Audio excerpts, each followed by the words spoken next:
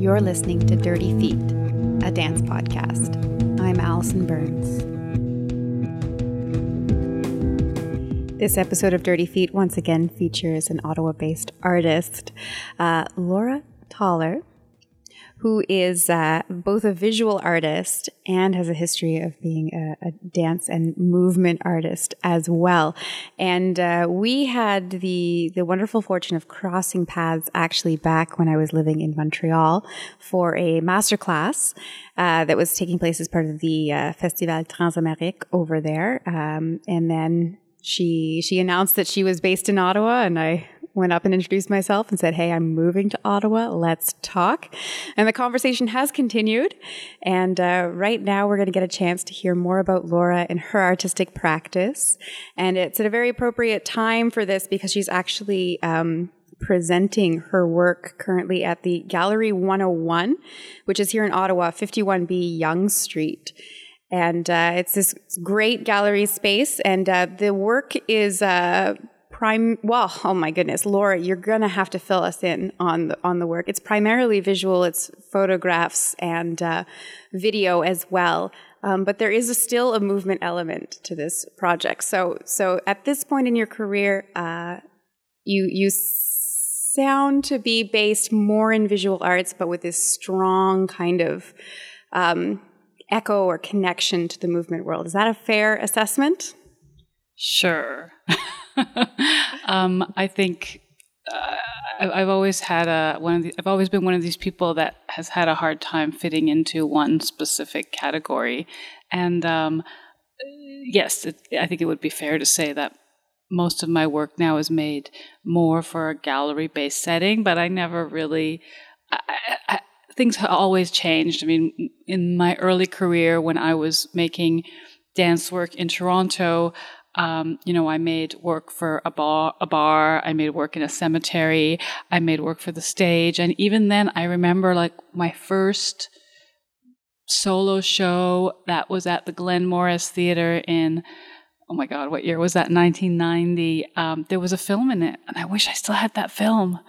But I don't know where it is. I think Michael Spicer, the cinematographer, if he's kept it, still has it.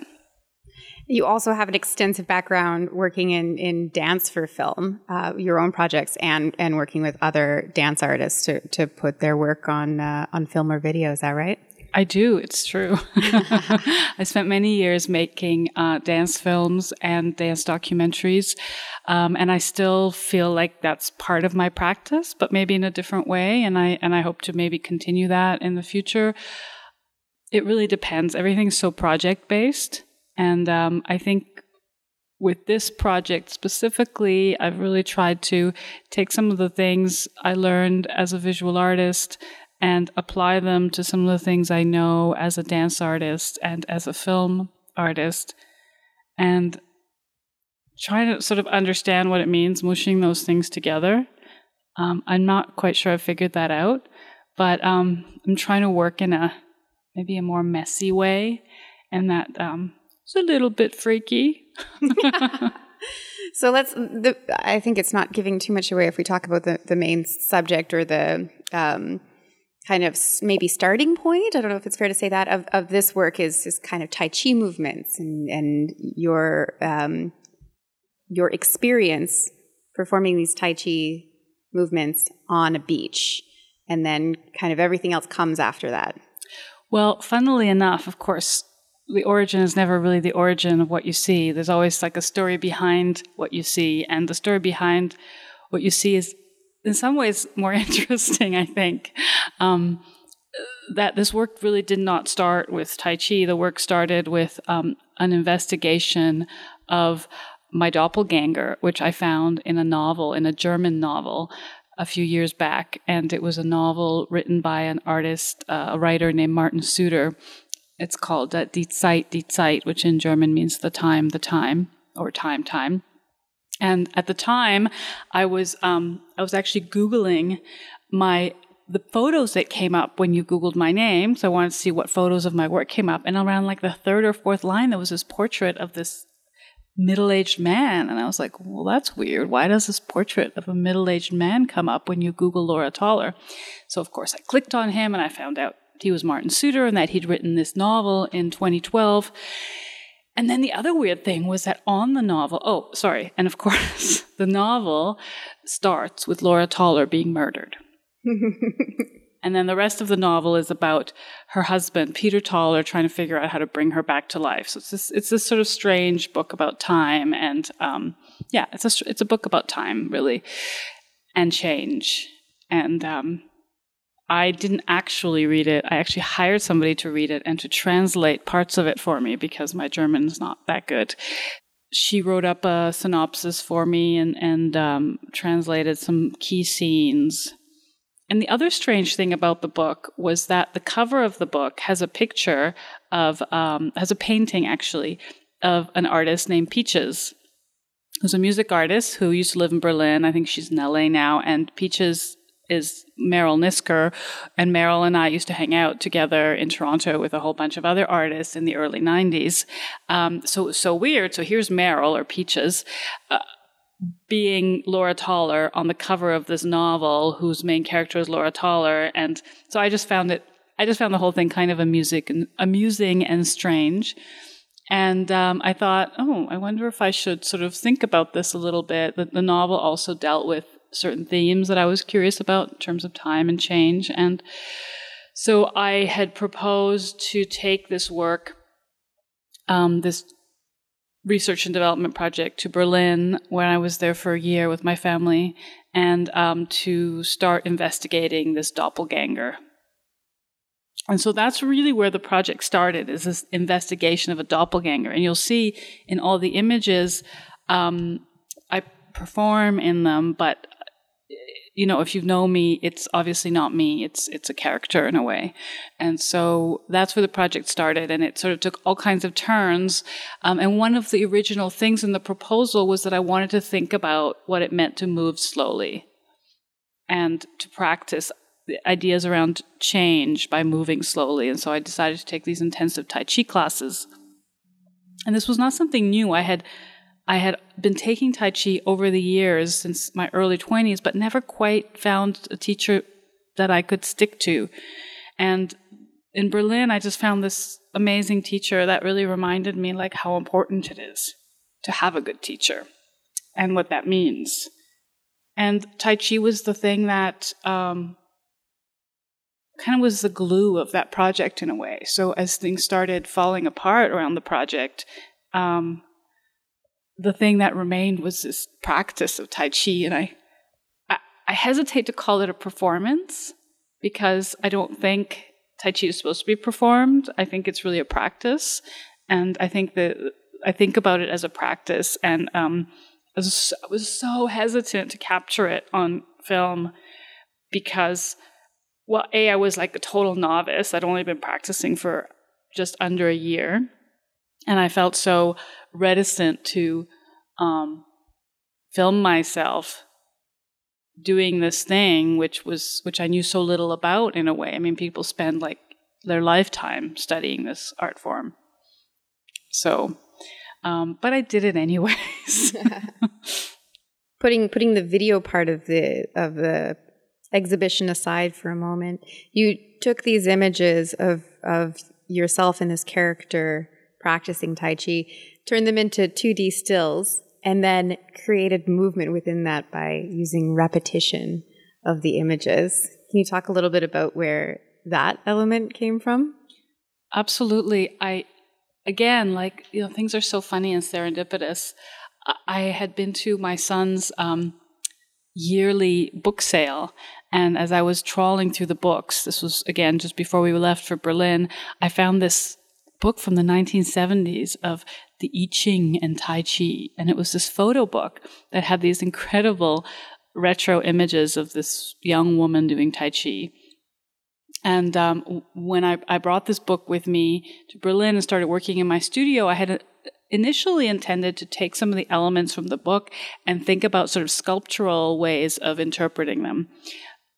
But of course I arrived in Berlin and I was like, well, I don't want to make sculptures because I'm going to have to like ship them back home. And so I still took this Tai Chi book and I thought, okay, let me just like photocopy these images and start thinking about them. And so I started just photocopying them in different sizes and playing with them and cutting them up. And I thought, okay, well, I'll just play with some collages. And so I started creating these collages with the images from the book. But as the Tai Chi became more and more part of the project, I thought, okay, well, I'll remake these images with myself as the practitioner rather than the performer, as the practitioner of these movements, and then I will recreate them. And I think the idea behind that was really, again, thinking about movement as this like whole range of stillnesses. Like movement is not just about moving around. People think about moving, like dun, dun, move, go. Movement is just as much about stillness as anything else. And trying to think about the relationship between stillness, movement, slowness, and repetition through these still images. So this exhibition is called "The Soft and the Pliable Will Defeat the Hard and the Strong." Yeah, it seems so. Anyways. I understand this kind of being in the zone of talking about the combative side of Tai Chi, or that it's a part of a practice that includes martial arts and kind of the gentle way to practice defeating an enemy. Is that anywhere on target? Yes, and to a certain extent. I mean, I think what happened with this show, which came together extremely quickly, by the way, is that I wanted to show an older piece called The Boxer, starring Bill Coleman, where he's practicing boxing. And I thought I wanted to push myself to take this Tai Chi work to the next place. And I thought that The Boxer with the Tai Chi work might be an interesting combination. So I started thinking about this idea of fighting, like fighting, different fighting styles, and the idea that there's more than one way to fight, and there's more than one thing to fight for. And that's where the title came from, is then I started thinking about fighting and thinking about this quote, "The soft and the pliable will defeat the hard and the strong," which is a quote by Lao Tzu from the Tao Te Ching. And it's... I mean, it's funny, when I learned Tai Chi, there's a thing called push hands. Oh, I feel so uncomfortable talking about Tai Chi because I'm such a novice and I really feel uncomfortable talking about it. Do you think that the people that are really into Tai Chi are going to feel badly? I feel like they'll be very at peace and very welcoming that you are interested in the universe of Tai Chi. I guess I've always had a reticence about talking about things that I don't know enough about. And that's one of my probably weaknesses, is that I'm so reticent to do anything if I don't feel like I'm not an expert, but at least have like researched and investigated it enough to know about whatever it is I'm talking about. And even though I have been practicing Tai Chi for almost 3 years now, a good part of that has been on my own because I haven't found the teacher that I want to learn with here. So for me, the piece is less about Tai Chi and it's more about practicing movement, practicing something that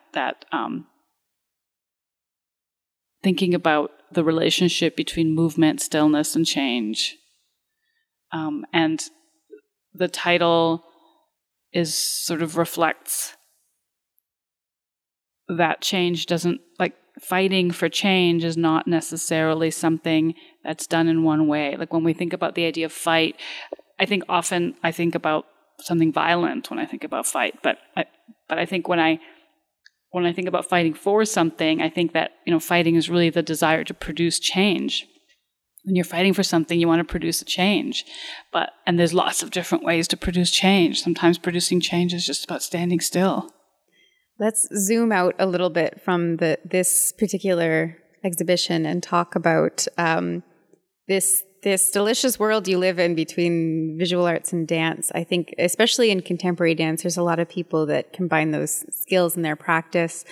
Do you find yourself approaching either universe with something particular. I guess what I'm asking is, do you see yourself at exhibitions talking about work differently than somebody else, having this dance background, and vice versa?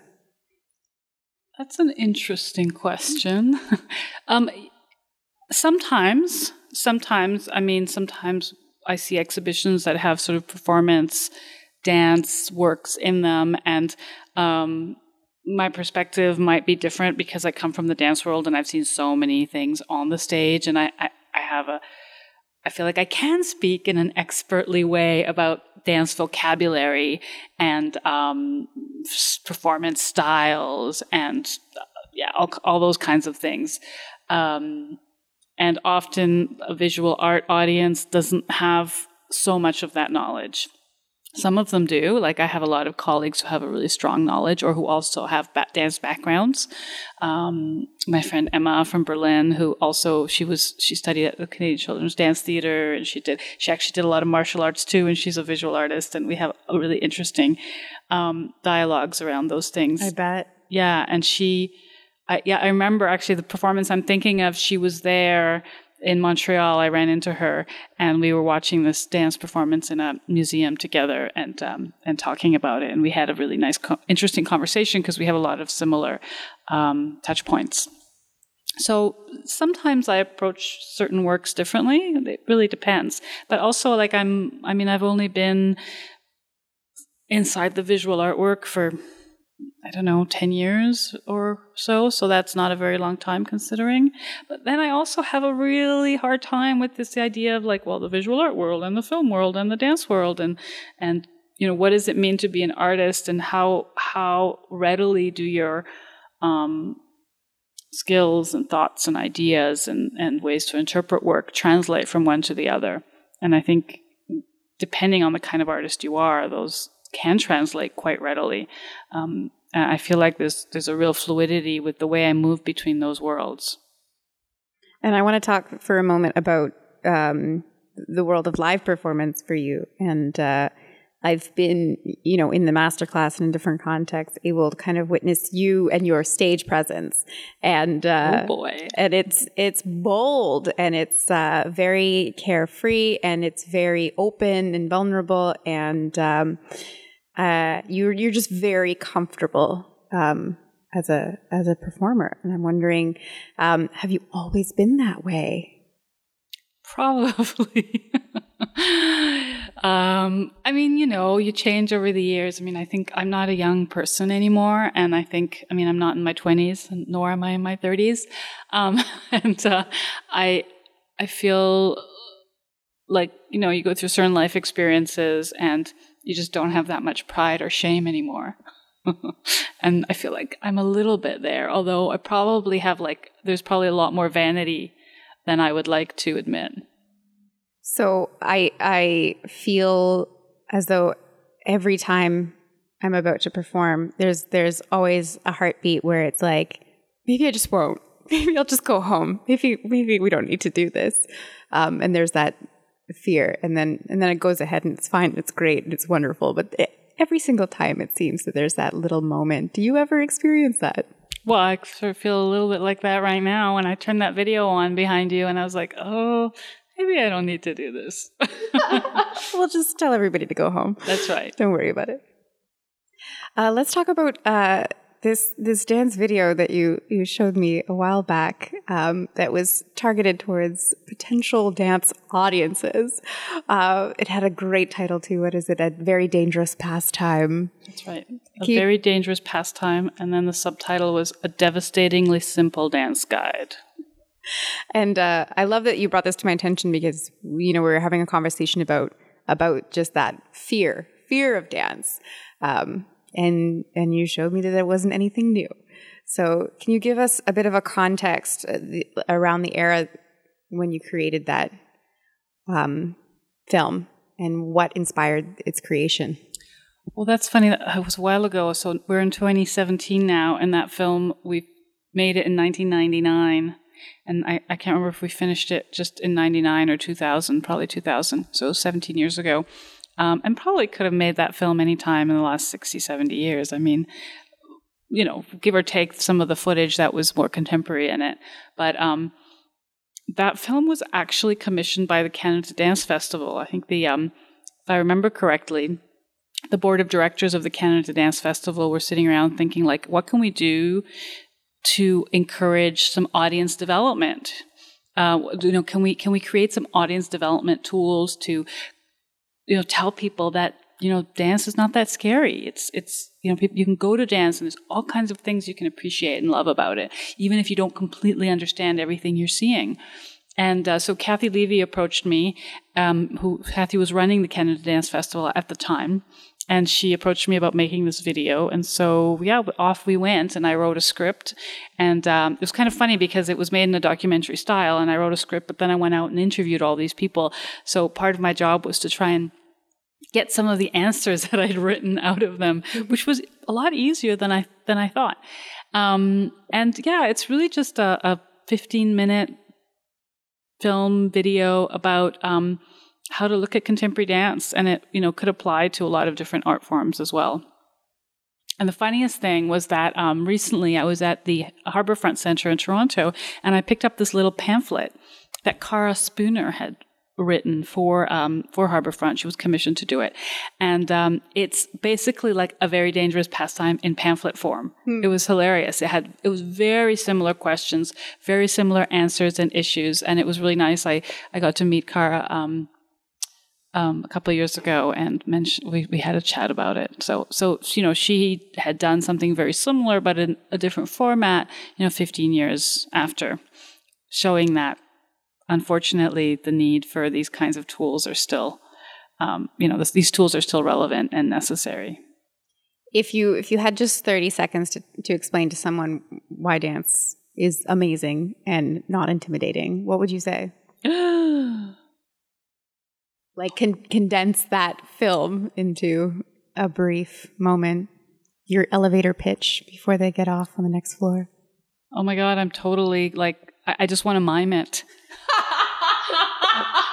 Show it through dance. Yeah, I just want to I feel like my facial expression would just go big, and I would do some jazz hands and big movements and gestures, and just show how exciting it is to see somebody express themselves through movement and facial expression and gesture, and that you get so much from that, from the two bodies kind of face to face, and one body doing things and the other body looking and trying to absorb. I think understand is a really complicated word, so probably not understand, but try to absorb and appreciate and enjoy what the other body's doing. Awesome. Can we back up to your experience with Le Groupe? Oh my God. We can back up a lot for that. As a choreographer, right? 22 years. Fantastic. I mean, everyone I speak to in Ottawa, we mourn the disappearance of the company. But let us know what that was like for you, coming in and working with them. Well, my first encounter with Le Groupe was actually in the early 90s when Peter Bonham and Bob Lockyer from the BBC in England and the Banff Centre organized a workshop in Banff called Dance in the Camera. And I was 20 or 21, and I had seen all these amazing dance films at the Canada Dance Festival here in Ottawa that Kathy Levy and Lisa Cochrane had organized. And I was really, really smitten by these dance films. And I saw there was this workshop in Banff, and I thought, I really want to take that.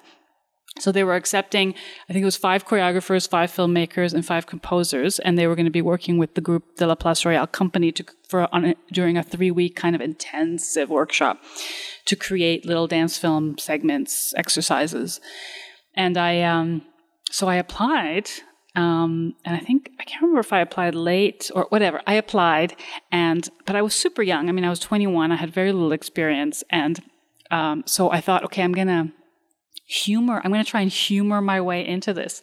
And I don't know if I still have the letter I wrote to Peter Bonham, but I wrote him this super silly letter. And I think I drew him a picture of I did a little storyboard or something of me waiting by the phone for his phone call. And anyways, to make a long story short, I got into this workshop and by the skin of my teeth, I think. And ended up in Banff with Le Groupe de la Place Royale and all these great film directors and other choreographers and composers.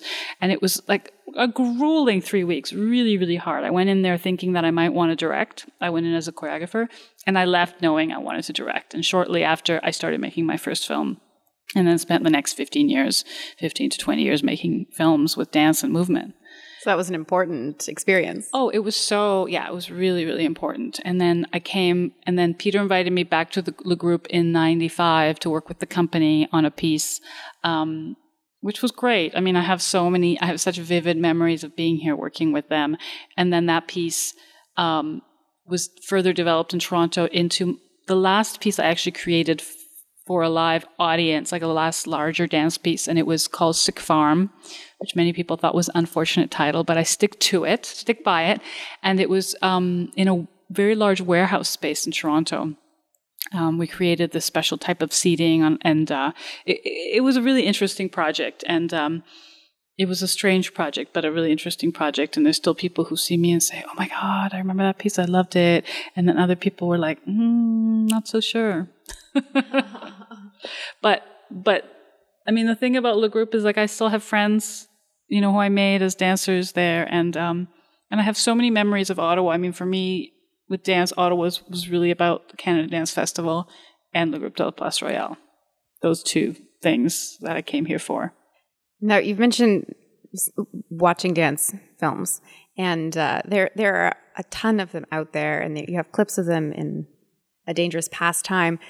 Do you have a recommended resource for how to see good dance films, like on the internet or at the library? What's your go-to method? That is such a good question. It's really hard to figure that out. And especially now, I mean, I've been sort of out of dance film for the last 10 years, and there's so many new dance films and amazing films that have been created. I mean, the best way to see dance films is to go to a dance film festival. Then you'll see only recent ones, usually. It's really hard. There isn't like a good distribution network. There was a guy in the States, Mark. What's Mark's last name? Oh my God, Mark. He had a channel called Tendu TV, and then he was starting some kind of like a Netflix arts dance channel, which I'm not sure where it's at right now. But he was sort of one of the only people in the world who was trying to distribute dance films over the internet, so that you could actually watch them. But again, like, his selection was, the dance film audience, the sort of larger dance film audience tends to be still more like ballet opera type thing. And so there's a lot of more classical work, and there is experimental work as well. But I'm not so sure where you would find that. There are great festivals, but, they don't stream the films. Mm-hmm. Yeah, I've noticed that the library has a limited selection. I know in Montreal there is a dance library that's run out of Vincent Warren? Yes, exactly. Yeah. Les Ballets Contemporains de Montréal, I think. I think it's so. A school in the Plateau area, and they have a lot of dance films there that you can rent. I don't know if the same is true in Ottawa, if they have any such thing. No, I think it's really like it ends up being private collections that sometimes get grouped into libraries. But I don't know if there's a good online resource of actual films. Okay. Well, we'll keep a lookout for Mark and his Netflix-esque resource. I'm all out of questions. I've been speaking with Laura Toller, and Laura, before I do go, I do want you to give us your proper pronunciation of your name. Everyone's going to know you as Laura Toller, but it's just so beautiful.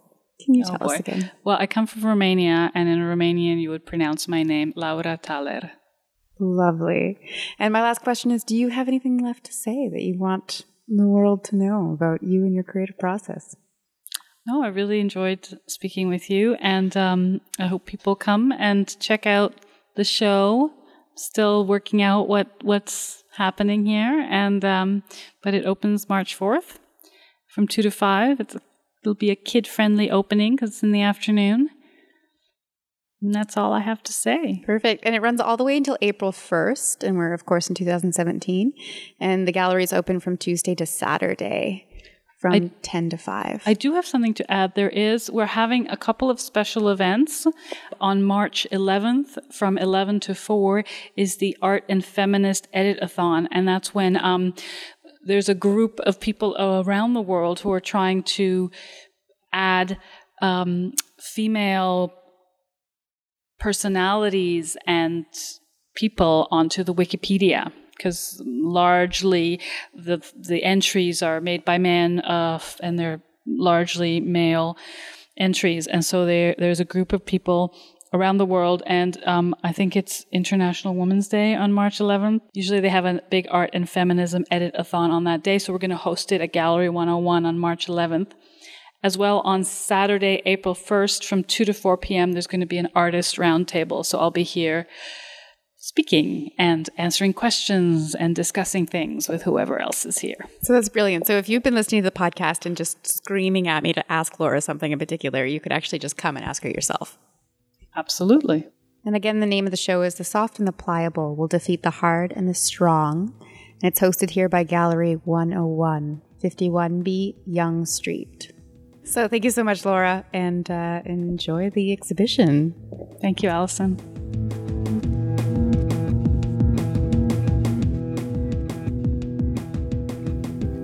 You've been listening to Dirty Feet. I'm Allison Burns with a few thank yous. First to Paula Flalo and the No More Radio Network. Also to Mainline Theatre and Montreal Improv Theatre. And to all present and past team members who can be found on our website, dirtyfeetpodcast.com. You can also find us on Facebook at Dirty Feet Podcast and follow us on Twitter at Dirty Feet.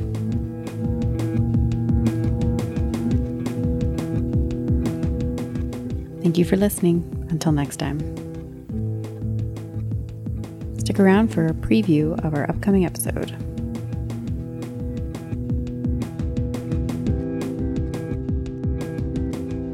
This week I have a return guest. I'm going to be speaking again with Sylvie de Rossier.